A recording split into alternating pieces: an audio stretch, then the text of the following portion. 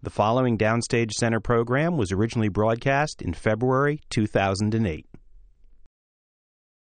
Welcome to Downstage Center, a presentation of XM Satellite Radio and the American Theater Wing. I'm John von Soosten, Program Director of XM 28 on Broadway. And I'm Howard Sherman, Executive Director of the American Theater Wing. Today we welcome a guest who made his Broadway debut in 1982 in Present Laughter, currently starring as the President of the United States in November. That's the name of the show, November. And in between, a Tony nomination and a Drama Desk Award for the revival of Guys and Dolls, Drama Desk Award for Love, Valor, Compassion, Tony Award and Drama Desk Award for the revival of A Funny Thing Happened on the Way to the Forum, Tony Award and Drama Desk Award for playing Max Bialystock in The Producers, most recently The Frogs, The Odd Couple, Butley, and now November. Nathan Lane, welcome to Downstage Center. Thanks, fellas. Nice to be here. Let's get out the steroids and start this interview. Okie doke. David Mamet has written a comedy about the President of the United States named Charles Smith. You are the President, and the entire show takes place in the Oval Office, and this is a man who faces a problem. He's trying to get reelected, doesn't have money, not very popular. Yeah, is there a question in there? The question is, tell us about Charles Smith in November. All of that is true. He's written a kind of absurdist political cartoon in the form of a play. And there is some similarity to the current president in that he's incredibly unpopular at the time of the play, and he's seeking re-election. And actually, in the beginning of the play, he's basically informed he's on the way out and it's over. And then it's really about his struggle to turn that around. And he sees a small avenue in the pardoning of the turkeys each year, and he gets a small fee for doing that. And somehow he decides he can wangle more money out of the turkey people and perhaps put that into his legacy, which primarily he's concerned with initially is his library, that he's not going to be getting a presidential library, and that really irks him. And so it's a long build-up, and then that doesn't quite work out, and so through various means he continues to try to he's going to change the holiday of Thanksgiving to pork and then maybe to tuna. And then finally, he's going to destroy the holiday altogether and blackmail the turkey people. And eventually they give in. And but by then, his speechwriter, played by the brilliant Laurie Metcalf, has convinced him that maybe there's more to this than just his legacy. Maybe he could, if he really spoke to the people, turn things around. And she kind of reaches somewhere what little idealism he has left, and he decides he really could win the election, and which is where sort of the first act ends. This sounds a little different, certainly, than, say, Glengarry Glen Ross or American Buffalo. What were you expecting when you were told you were being sent a David Mamet script, and what was your reaction once you read it? Well, Joe Mantello called me and said he had just finished reading it and that it was hilarious, and that he heard my voice when reading this character. And we had crossed paths, David and myself. He had asked me to a couple of times before to do two other plays of his, also comedies, Boston Marriage. He wanted me to play a woman, and which I didn't wind up doing. And then I was doing The Frogs, and at the same time he had sent me this play Romance, which is a farce. And but I just, it was a conflict of dates, so I couldn't do that. And I thought, well, gee, he'll never ask me again. But it was really Joe who thought of me, and once I read the play, I fell in love with it. I thought I'd love to be the guy who says that for the first time on stage. It was, I thought it was truly, truly hilarious, and also had something to say. I loved a comment you just made about being the guy to say that for the first time on stage. Does that really matter to an actor, really being the first? Very often, it's there are many reasons why you want to do something. Whether it's you feel it's a particular challenge, or you feel it's the people you want to work with, a director or actors, or an author, and in this case, certainly that was a huge part. But sometimes you'll come across a scene or a speech or something that. Yes, that stays with you, and you say to yourself, I really I want to be the first one to do that. There is a little bit of that goes on in your head. Now, the first time that you did read the script and you saw the character Charles Smith and the others that revolve around him, whether on stage or on the telephone, because he gets a lot of phone calls. Yes, he does. What was your impression of them versus reality? In other words, are these people plausible, or is that part of the farce? Is that they're over the top? Well, I don't think you think of it that way. I mean, you have to be playing it realistically. I mean, the stakes are very high, and it's because essentially he's told it's over, and then it's about him fighting his way back, and trying to at first, take care of his legacy, which is terribly important to him, especially in terms of his wife, Kathy, who you only hear about. She makes a few calls. But, all of that has to be real. The situation and the sometimes the dialogue is outrageous or absurd, but it has to be. You have to play it realistically. I mean, when I'm talking on the phone, I'm listening for what the other person is saying, and it's phone calls are tricky on stage, and creating whoever that other person is, whether it's. For example, the man I speak to, who is head of the Pork Association, his name is Tink. I believe that's his nickname, Tink. And for some reason, as I've done the show, I find Tink rather amusing. I just think he's the funniest guy. And of course, we're discussing things about having people killed, and also destroying the holiday of Thanksgiving, taking it away from the turkey people and making it about pork. But it has to be real. Otherwise, people you have to be invested in it, and I think the situation itself is outrageous, and that takes care of itself. I mean, he's a very volatile character. I mean, he sort of holds on to he has a lot of anger and a lot of issues, and he's I guess people would say he's rather politically incorrect. But and then some of these things build and and then he lets go. But it certainly is. You have to hold on to your reality.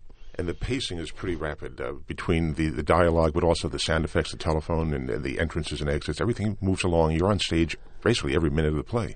Is that pretty exhausting for you at the end of the night?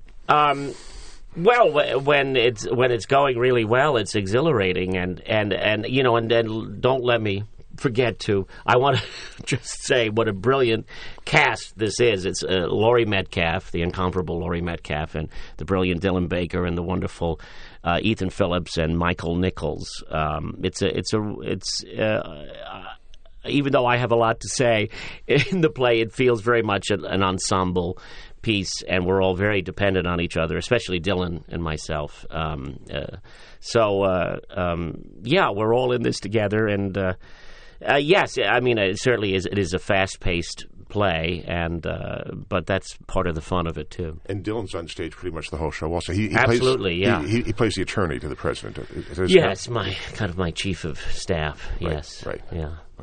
How much, as the show got going, did Frank, not the pacing per se, but did it grow once you had that audience reaction? Because it's one of those rare things, a true Broadway comedy. People are laughing throughout. How did that affect the show? Well, obviously you're hoping that they'll be laughing. It's always a surprise where the laughs come. You have an idea, and then it's always something you didn't expect that gets a huge laugh, because the audience is following the story more than you think. And story is always important. The happy part of it is that they laughed from beginning to end, and then in the serious, there are a couple of serious moments between myself and Laurie, my speechwriter, who I'm very dependent on. We have this love-hate relationship. But she's very important to him, and so there are a couple of moments that are, and it's moving what happens between the two of them in the midst of all of the insanity. I love that we can go from being, really outrageous stuff, and that goes as far as you can go, and then suddenly we can turn. And she says something, like for example, at a moment she says, we have a big argument, and she says, she and her partner they've adopted a baby.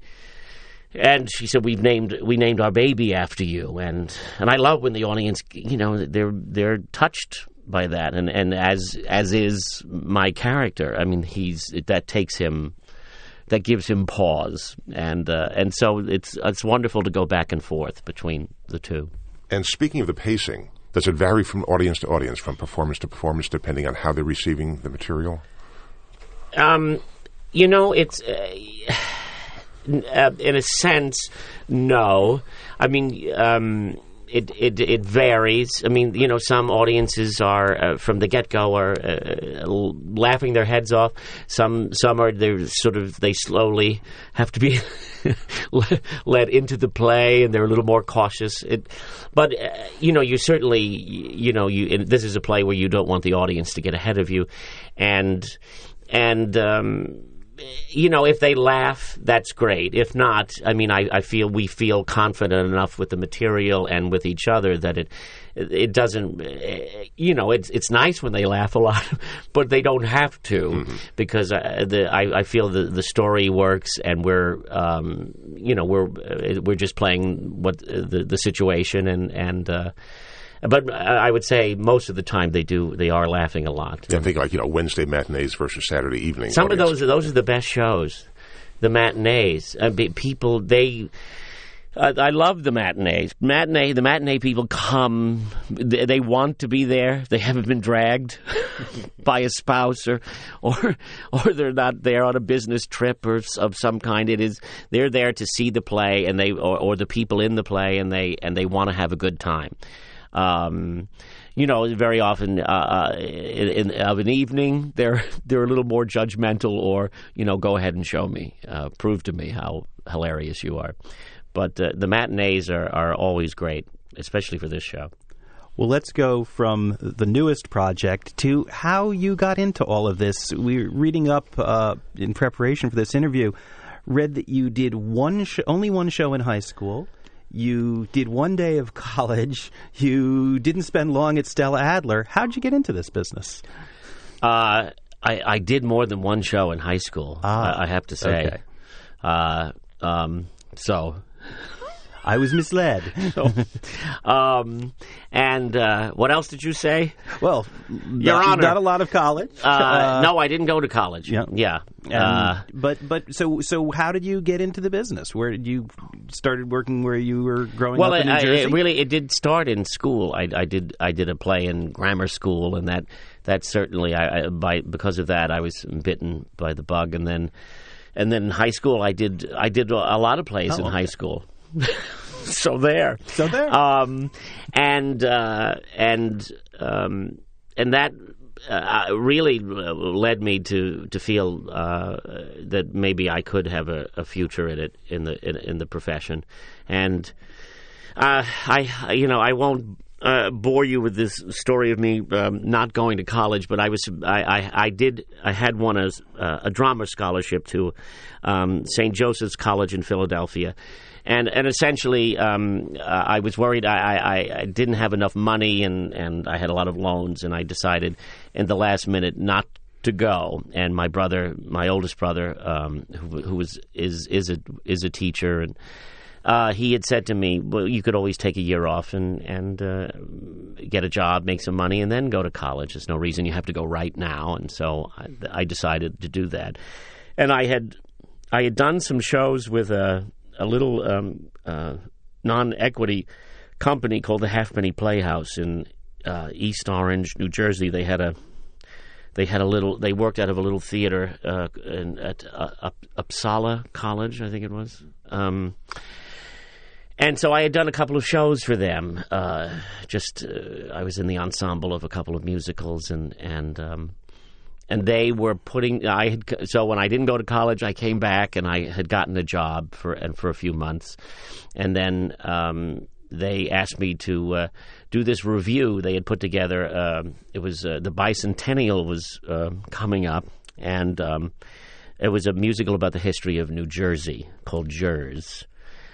And we so I went off with them, and we toured all over New Jersey and went to schools and colleges and did this little review. Your big number in that, the Statue of Liberty lives in Jersey City. Yes, that's correct. Yeah. Yes. So that was the part of my beginnings.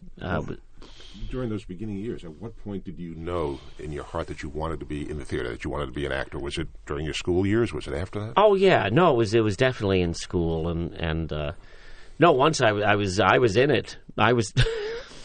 I mean, I knew that's what I was going to pursue, especially when I decided not to go to college.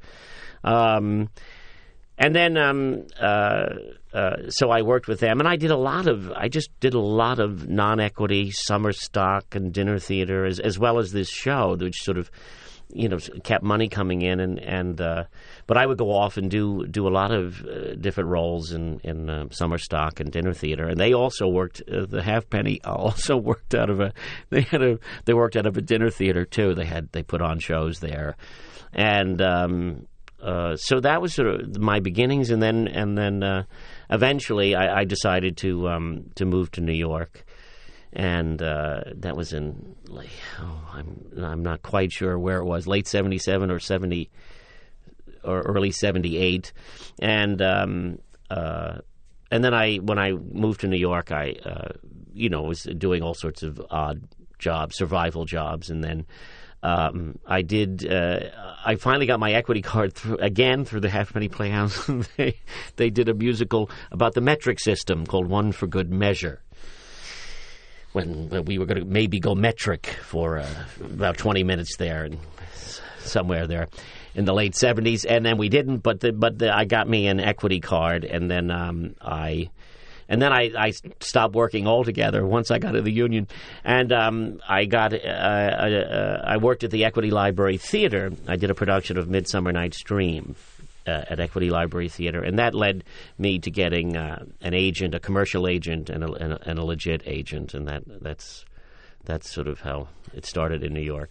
Did you move to New York with the idea of working in theater in Manhattan, in the city? Yes. Yeah, absolutely. So then how did you get into Present Laughter? That was like 1982. You'd been in the city a few years. A lot had happened then.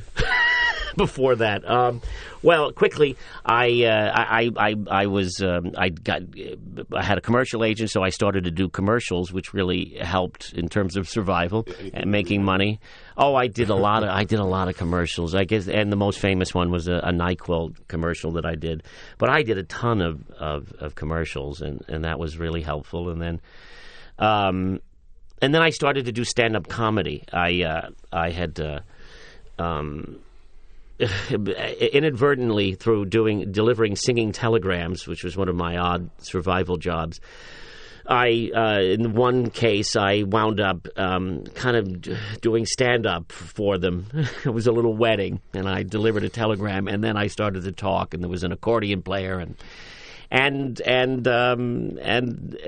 they threw money at me at the end. So I started to do a little stand-up, and then eventually an actor I worked with, Patrick Stack, he and I had done a little review, off-Broadway review together, and we had hit it off, and we were very funny together, at least people told us that, and so we eventually put an act together.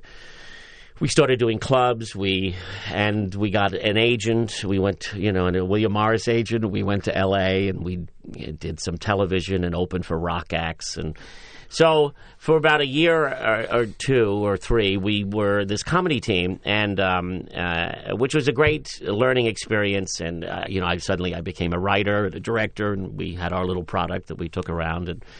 And then I auditioned for a sitcom that was shooting in New York with Mickey Rooney and Dana Carvey called One of the Boys, and I got it. And so I came back to New York, and my partner, he loved L.A., and he decided to stay out there. And we were always actors, and it was being a comedy team was not the ultimate goal. It was sort of just wanting to be seen, and it was a great way to sort of to do that. And so so I came back and I did the 13 episodes, and then the show was canceled. And by then I left William Morris. I remember going to I had been up for Little Shop of Horrors. And it had come down to me and my good friend Lee Wilkoff. And Howard Ashman wanted me, and Alan Menken wanted him, and they went with Lee. And so I went to the head of the theater department at William Morris, and I said, look, this is really what I do. It's not, necessarily television, but and I remember her saying to me, why do you want to do theater? And she was the head of the theater department. So I left, and I went with an agent named Jeff Hunter. And the first thing he sent me on was Present Laughter, that George C. Scott was directing and starring at Circle in the Square. And that was my Broadway debut. That's got to have been a formidable experience to not only be directed by, but on stage with George C. Scott. What was that like? Well, it was just thrilling. He was a brilliant actor, and he was very, very, very kind to me. And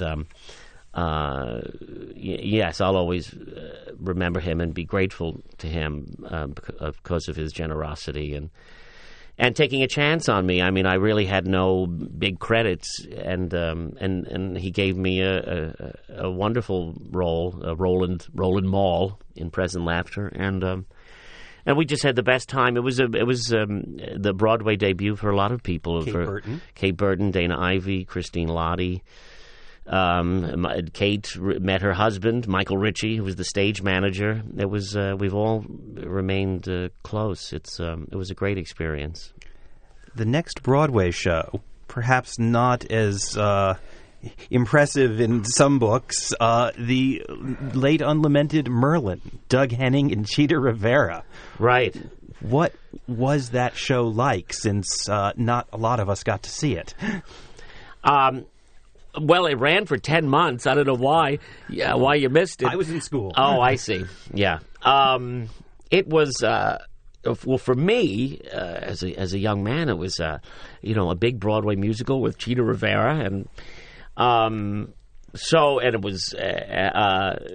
it seemed like an opportunity, and and it was, just working with the great Chita Rivera. That was worth all the other stuff, all the craziness, and we were in previews forever, and there were all sorts of problems, and they had never, sadly, Doug Henning was a nice gentleman, but he was not a musical comedy star, and because of the success of the Magic Show, I think they felt, well, maybe we in a more traditional book musical, and so he was not able to just play himself. He was supposed to be playing young Merlin. And it was also, but he couldn't do an English accent. So I just remember it seemed to be taking place somewhere in Ottawa, and Chita played. She had no name. She was just the evil queen, and I was the son of the evil queen, and I was the comic relief. And but Chita and I had a great time together. It was just just to. And that's really the only time we've worked together, so I'm grateful for that. But it was, it was a terrible show. The show didn't work at all. But it was certainly a huge spectacle. I mean, it was Robin Wagner, Theone Aldridge, and Theron Musser. The same team brought you a chorus line. It was this, and this gorgeous. There was huge sets, and it was very expensive, I think, for the time, and the notion that it was kind of this sort of fairy tale, but it just didn't work at all. And your character was Prince Fergus. Was he involved in any of the magic tricks, or was he just, as you say, the comic relief? No, I was just, thankfully... You didn't have to learn magic? No, although they made you sign a magic clause that you wouldn't reveal how tricks were done. Of course, to daiquiris, I tell you anything. What? Is there a statute of limitations on that? Yeah, stop. Should we know? Stop. Howard, you just stepped on my joke. Anyway, it was, no, I didn't have to do any magic, other than try to make some of the jokes work. So, but it was, for me, look, I sort of, even though I knew it wasn't working, I had a blast working with Cheetah, and it was a really nice group of people. And there was a great quote that I read from you saying that Doug Hennings's greatest trick was making the audience disappear. Did I say that? There are many things attributed to me that I've never said, but okay. You'll take credit for that. Okay. I was struck and looking at all the work you've done and all of the amazing people you've worked with, that following Merlin, you were in a production of She Stoops to Conquer, which certainly had one of the most interesting casts I've ever heard of. E.G. Marshall, Kay Ballard, and Tova Feldshuh. Yeah. What was that production like? It was, I had a great time doing it. I loved working with Kay.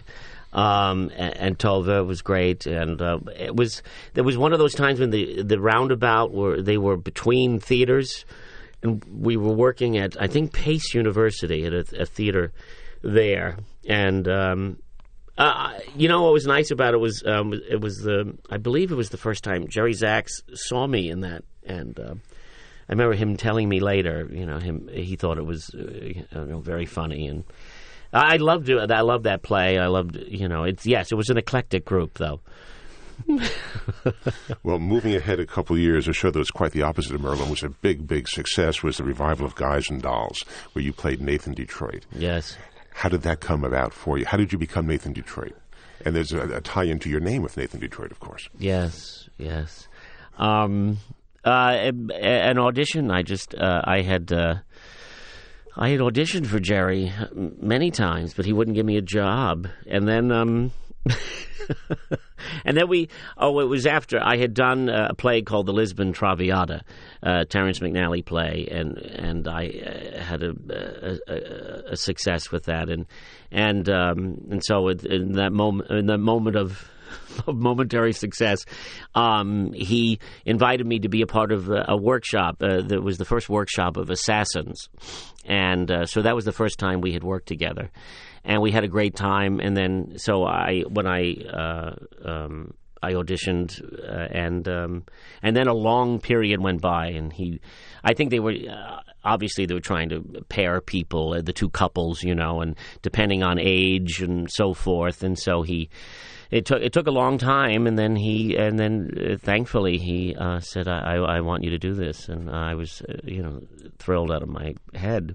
And of course, you were paired with Faith Prince, who played Miss Adelaide. Yeah. So it was a very good pairing there, the two of you. Oh, it was great. It was great. She and I had worked together on a sort of dodgy revival of Bad Habits, another Terrence McNally play at Manhattan Theater Club, and it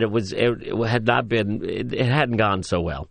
And although I loved her, I mean, she was hilarious and wonderful, and she had just had this success. Even though Nick and Nora hadn't gone so well, she was sort of singled out as being one of the high points, and she had a great success with Jerome Robbins Broadway, and so.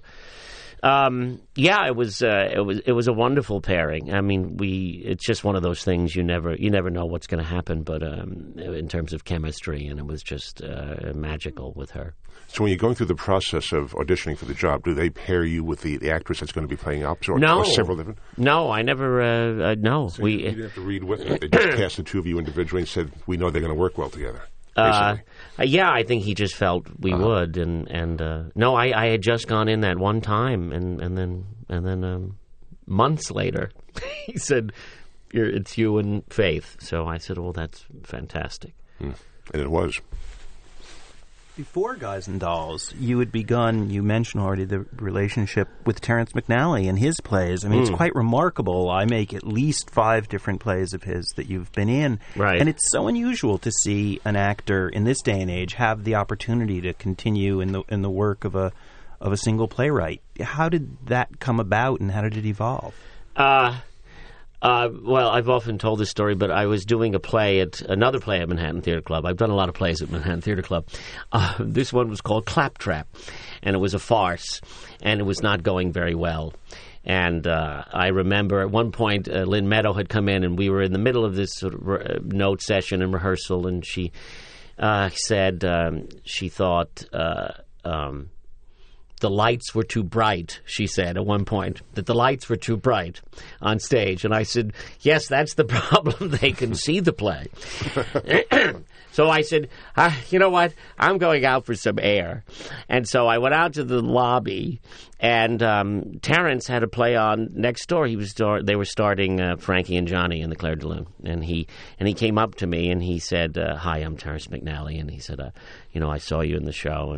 And he had seen me in Present Laughter, and he just said, I'm a fan. And he was incredibly gracious and said, I hope we can work together someday. And I thought, how about now? And then they were casting the Lisbon Traviata,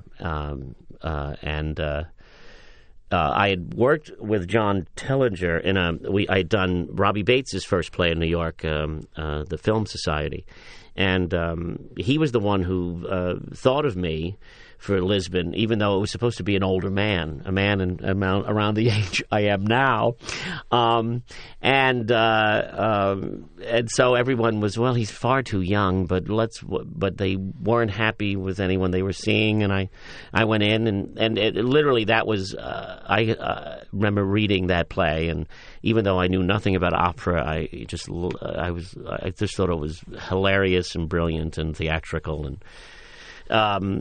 and I thought, I get this guy.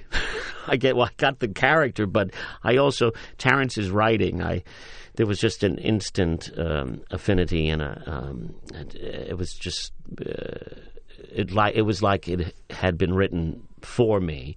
And so it was just one of those times I went in and read, and then they called that evening and said, we want you to do this. And it really, that's the play that truly changed my life in a way.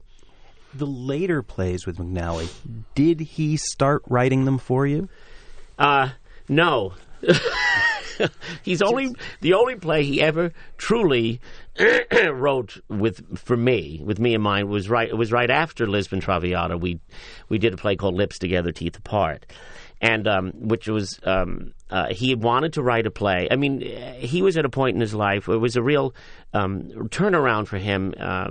His relationship with John Tillinger, which began with It's Only a Play, which had been the reworking of what had originally been called Broadway, which had closed out of town and gotten terrible reviews. And he rewrote it. It became It's Only a Play and became a big success. And then they did the Lisbon Traviata together. And so he had lost people in his life like Jimmy Coco, and so I think I remember him saying to me, I like knowing I'm going to write for someone, or that there are certain actors, and he said, you've sort of come into my life at the right time, and it was very moving, and I was obviously it's incredibly flattering, but in that case, that's the only time he really did write a part for me. It was sort of loosely based on. He ran into one of my brothers at an opening, and I think he was. I don't know. There was something about him, and I remember him later saying, "I'm going to write a character that you're going to get in touch with your New Jersey roots," and it became this this character in Lips Together who ran a construction company, and a wonderful character, Sam Truman. So that one he did write for me. Love, Valor, Compassion, he actually didn't. I remember, that was sort of accidental. But again, it was, look, he writes great characters. So, but that was the only one. So there were roughly half a dozen or so McNally plays you've been in. Most of them Yes. have Manhattan Theater Club. Did you then have to audition for each of those? No, darling. No, okay. Because I'm thinking if the character wasn't written Jesus. for you, What do you have to do? No, at that point, no, I didn't have to audition for Terrence McNally. We had a relationship had been established. Uh-huh. So. Well, you've already mentioned the relationship with Jerry Zaks, who saw you early on, but finally began to cast you, and then he cast you a lot. We've mentioned Guys and Dolls, and following that, Laughter on the 23rd Floor. Yes. Playing, essentially, Sid Caesar. Were you playing Sid Caesar, or were you playing the character that Neil Simon wrote? It was a character inspired by Sid, definitely. Again, it was another one of those times where we had done. I don't know where we are now in chronology, but we had done. I believe we had done. Did that come between? Yes, it came between Guys and Dolls and Forum. Yeah. We had Guys and Dolls. He came to me one day, Jerry, and said, "Neil Simon has written this play, and I think it's hilarious." He said, "I don't know if it's a play yet, but it certainly makes you laugh." And so he gave it to me, and he wanted me to play one of the comedy writers. It was actually the character that Louis Stadlin wound up playing. I said, "Great! I'll play anything. I'll be thrilled to be a part of it, to originate something in a Neil Simon play." And then I was doing a movie, and he called me and said, we were going to do a reading of the play, and he said, but for the purposes of the reading, I'd like you to play the Sid Caesar character, because I just need someone you'll make it work, and somehow. And he said, we really want a big guy, 6'3", and 225, huge man to play it. But he said, just for the reading. So I said, oh, okay. And it posed an interesting challenge, just because the other character was an easier fit, in a sense, because he was always joking, and he was sort of a very Borscht Belt kind of comic, and I understood that. But the character of Max Prince was this obviously tortured soul who was using a lot of prescription medication, a lot of drinking, and was kind of inarticulate, but also hilariously funny in his own way, and in a different way than a lot of the other characters who used language. And so we did this reading of it, and I don't know. I somehow got in touch with the Sid Caesar in my soul, and then at the end of it, they said, "Well, now we can't imagine anyone else doing it," and so I found myself now playing, the lead. I've always been curious about that character, because Sid Caesar, in different ways, has been portrayed in so many fictional works. He's King Kaiser in My Favorite Year.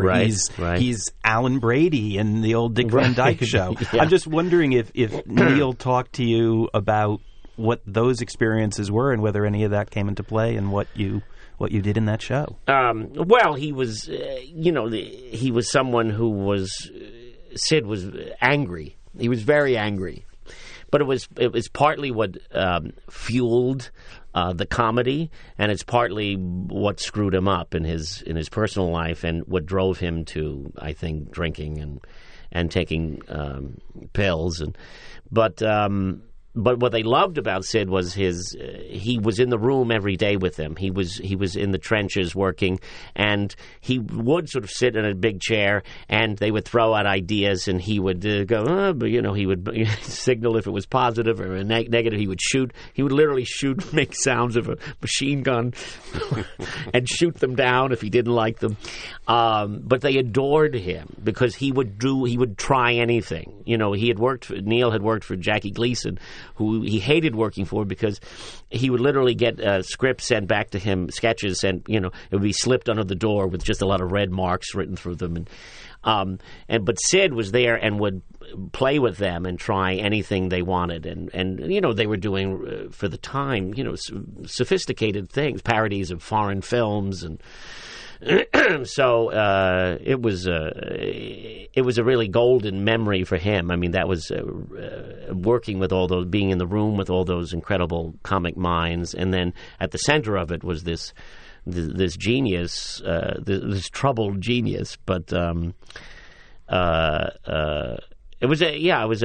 think it was something that he was very moved by, the going back to that time and remembering. And I remember Sid coming to see the show and how, and I acknowledged him at the opening night, and seeing Neil around him, he was it was like a kid again. He would just giggle at everything Sid said, and he was I think Sid was very touched by the play. Mm-hmm. Well, following that, your next Broadway show was Love, Valor, Compassion, which you first had done off-Broadway, then in '95 did right. on Broadway. Who was Buzz Hauser, your character? What was he well, like? Well, that's another. It's like Laughter on the 23rd Floor. I had initially done a reading for Terrence where I played the two twins, John and James. And he said to me, he had written this part of Buzz for somebody else. And I wasn't going to be a part of it. I was just helping out and doing a reading. And then I don't know, time went by, and there was a reading that Jerry Zaks for a moment was going to direct it, and he put together a reading, and I went to see the reading, and I was sitting in the audience, and we're waiting like 20 minutes, and there's like 100 people there waiting for this reading, and then Jerry and Terrence come up, and they say, the guy who's playing the part he's in traffic. So he said, would you read it? And I said, well... okay. He said, we can't keep these people waiting anymore. So I sat down and we read the play, and I was killing. It's a great part. And I was, they were laughing and laughing. We had a blast. So then, but Jerry was sort of on the fence about doing the play, and I said, well, what if I said I would do the play? Would you feel better? And he said yes, and then he still didn't do the play, but I was committed to it.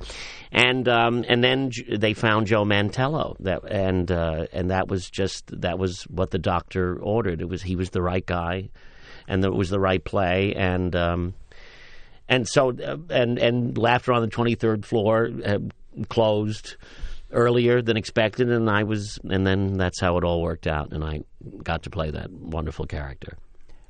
A funny thing happened on the way to the Forum. Yes. It was one of several cases, it seems. Oh, God, I'm old. I'm so old. Well, it seems that you got a chance. Shows that you had done, you were talking about your non-equity experience. Some of these shows that you had done right early on. Oh, sure. You had played I had played Pseudolus before. And I had played Hysterium, too, yeah. So going into it, in a new production, obviously, with a number of people you'd worked with before. Of course, Jerry Zaks. Right. You've mentioned Louis Stadlin, who you seem to have worked with a number of times. Oh, yes. The great Louis Stadlin. Coming into that show, what was the experience of creating Funny Thing Happened on the Forum anew for another generation? That was one where I remember Louis said he was originally going to play Lycus.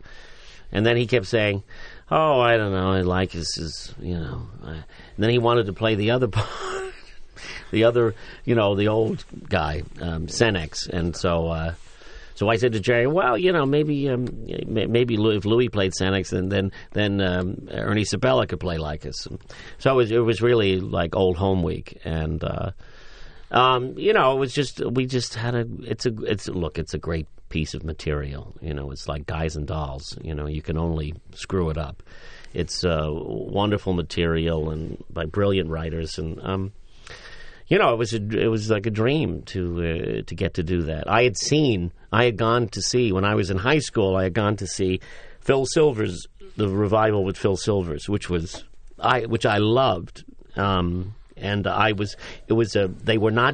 did not do Good Business, even though he had won a Tony, Larry Blyden, I thought it was a wonderful production myself, but people weren't going, and they did this as a publicity stunt. They'd never do this today. They had a free 4th of July matinee, and I stood online in the blazing sun, and I was the last person let into the theater. And then they closed the doors because it was a huge line that went blocks.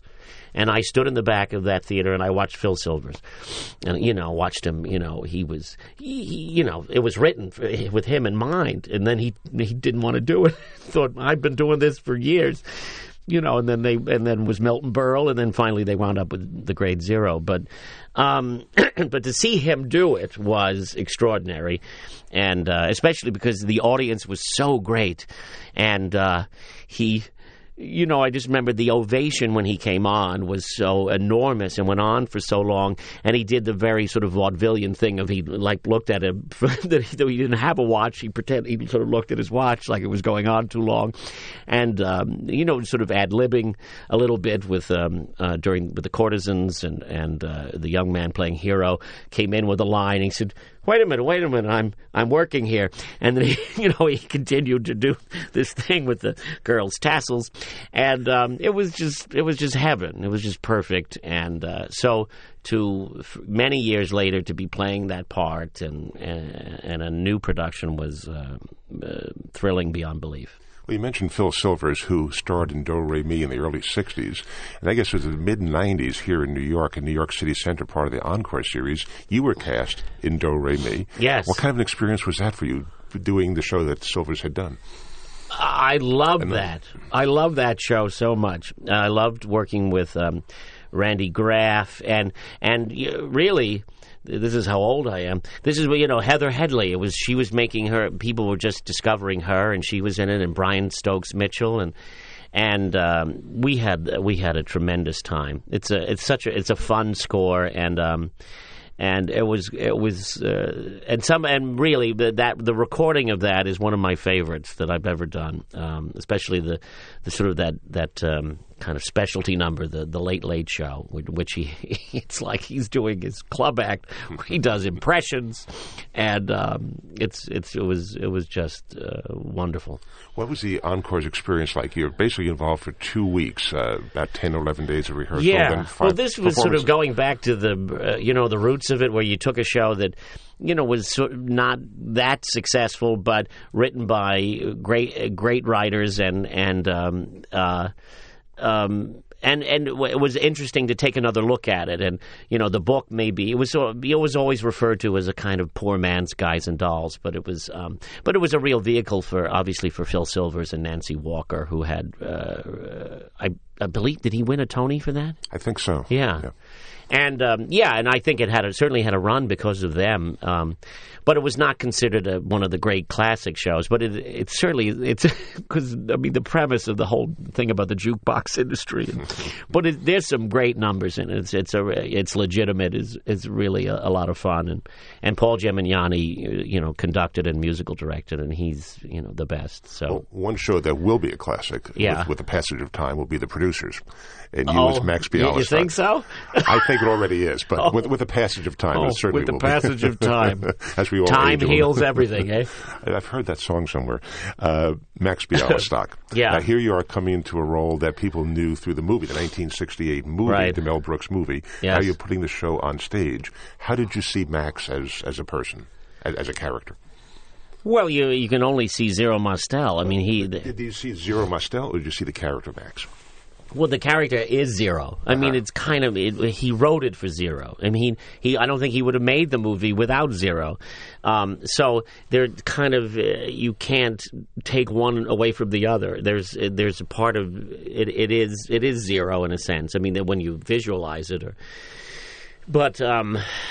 and I can remember falling in love with the movie as a kid, and I remember seeing it. I saw it in a revival house in L.A. and people laughing their heads off. And so the notion that, because again, Jerry Zaks came back into my life, who said, he was momentarily, he was sort of going to maybe do it. And he was working with Mel, and he would tell me, he was the one who first mentioned that it was actually happening, and he was thinking about doing a musical of it, and that he would come in and sing songs to him.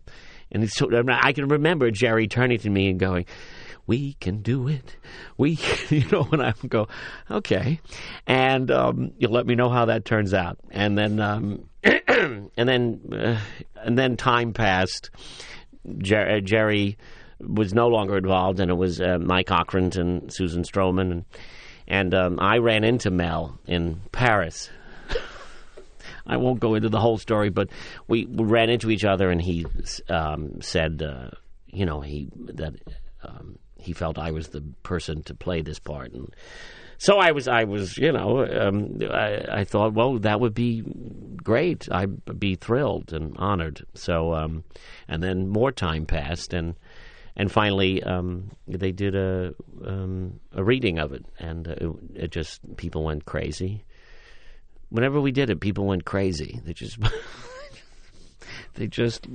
loved it, and it's just one of those times when it was the right show at the right time, and where there was an anticipation about it. So the people would talk to me about it and say, "Oh, how's it going? And what is going?" Everyone seemed very happy with the notion that it was me and Matthew, and it was just because the movie is so beloved, and you didn't want to screw it up, but certainly it was to do it with Mel there, and with the Mel Brooks score, it all made sense, and from the get-go in Chicago, it was like, the first preview, I said to Matthew, well, that's like the real die-hard producers, the cult movie fans, and they were all here, and although there was a huge theater, we were in this Cadillac Palace, which is like 2,200 seats, enormous. So it was packed, and then I said it will never be like that again, and then the next night it was, and then the next night, and then it was an unbelievable phenomenon. Having been at your third preview out in Chicago, it really was extraordinary how quickly the show came together. But you ended up spending a lot of time in that show. You did a long run initially on Broadway. You came back to it, and then you even ended up in it in London. Yeah. What was playing a role that long at different periods? What was it like to keep coming back to that show? Well, the first year, do you really want to hear? The first year, obviously, it was the thrill of everyone in show business should have a success like that. It's just there's nothing like it. It's just where people they're laughing in the lobby, and they just can't. They're so happy to be there, and it's a glorious thing, and you should enjoy it because it comes along so rarely. One of the problems for me was physically. During the first run, I had all sorts of problems. I had I sprained my ankle. I had my back went out. Vocally, I started. I had a nodule, but which really wasn't the real problem. It was like my muscles had given out. It was like you had over-exercised, and after years of wear and tear, I just sort of had this breakdown, and I wasn't working the way it had in the past, and it was very obviously upsetting. And also, you're in the middle of the run of the show of your life, and if you're not there, people want to kill you.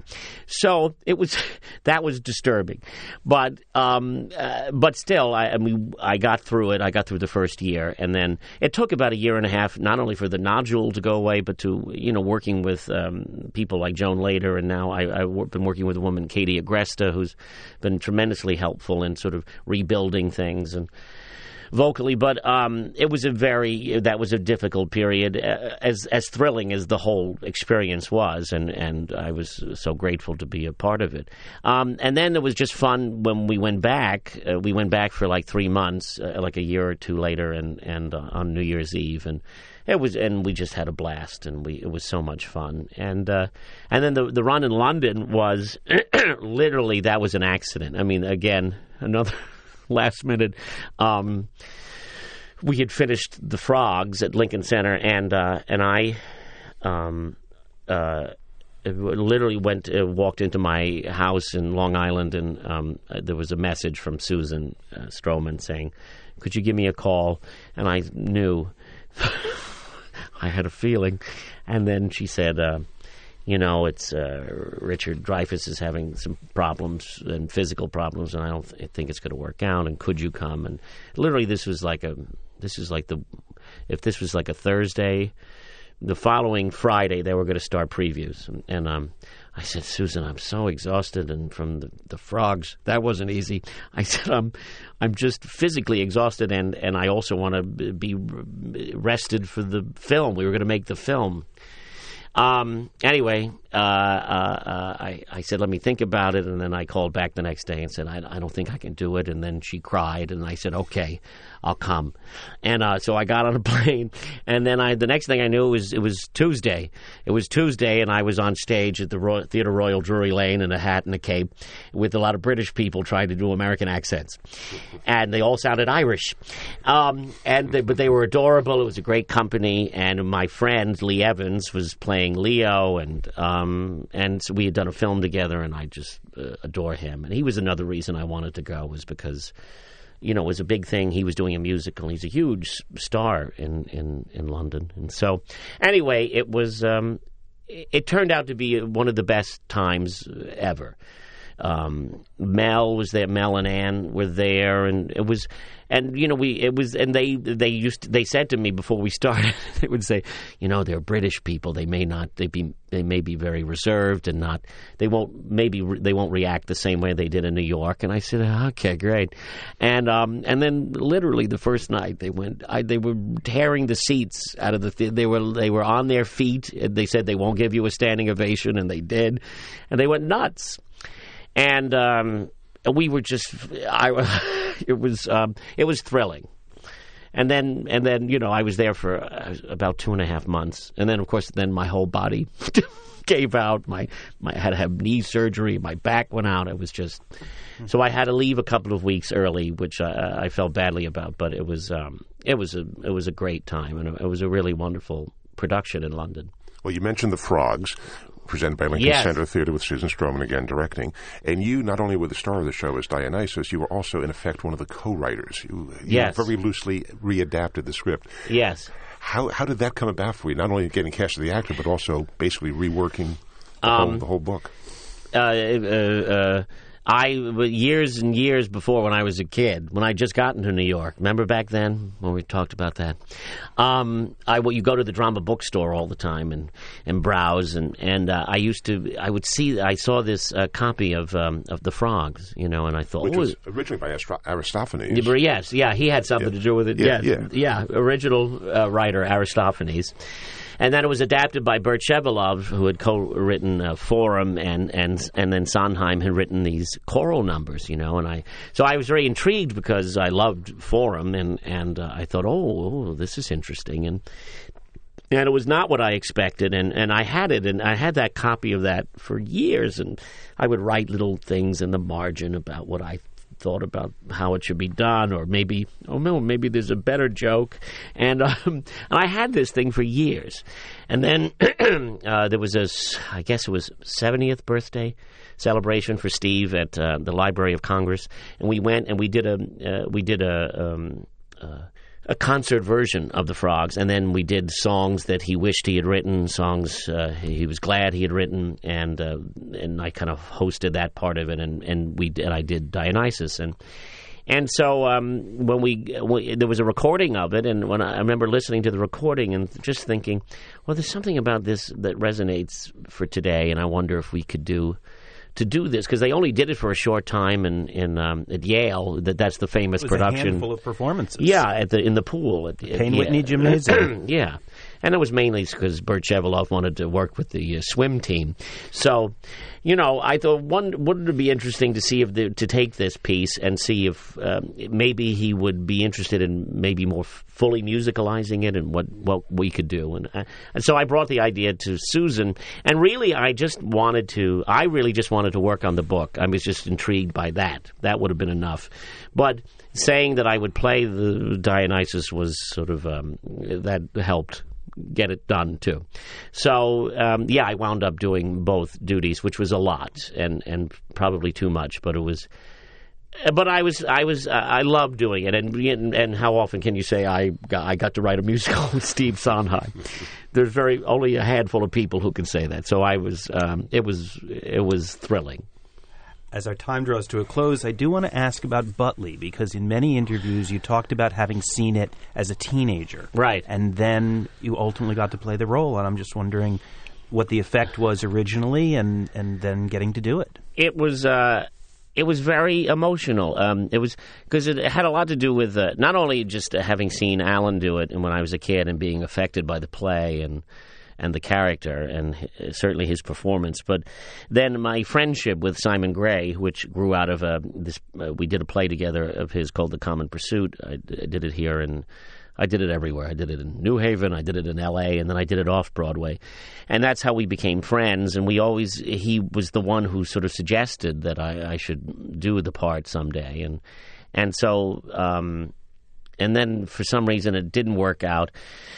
We were going to do it at one point, and then it didn't happen. And then eventually, I did it at my friend Nicky Martin was at the time was running the Huntington Theater in Boston, and we did it there, and it went very well. And then there were other things I had to do, and then we finally brought it into New York, and I was very grateful.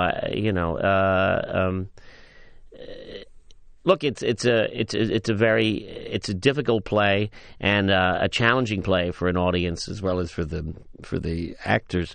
But I was very happy that we got to do it, and then I think for some people who only associate me with things like the producers, either they were in shock or just surprised that I had a British accent for some reason, even though I made my debut with a British accent. But for me, it was really a wonderful challenge and a thrill to do it in New York. And I love the material. I love that it's a painful play. It's about someone who's so incredibly self-destructive, and he drives everyone away. I'm very happy I got to do it, and grateful to the Liz McCann who produced it, and to Nicky and for me and Simon, it was who while he was here he turned 70 actually, and so it was. And we were saying, when he met me, he was the age I am now, and so it was just an incredible bookend to our working relationship and friendship. And that kind of brings us full circle back to the president, where you were playing a very interesting character, the President of the United States, in the show November at the Ethel Barrymore Theater, 8 times a week playing the president. That's quite interesting. So, Nathan, thanks so much for being with us today on Downstage Center. Oh, thank you so much. A pleasure. Thanks, Nathan. For the American Theater Wing, I'm Howard Sherman, reminding our listeners that these programs and all of the educational and media work of the American Theater Wing is available online, on demand, for free from our website, www.americantheaterwing.org. And for XM Satellite Radio, I'm John Von Soosten for Downstage Center. That is a wrap, and thank you. The American Theater Wing encourages all of our podcast fans to share our programs with friends and colleagues, but we remind you that any commercial distribution, commercial use of our programs, or program modification is prohibited without our express permission. We appreciate your cooperation and invite you to contact us with any questions. Thanks for listening.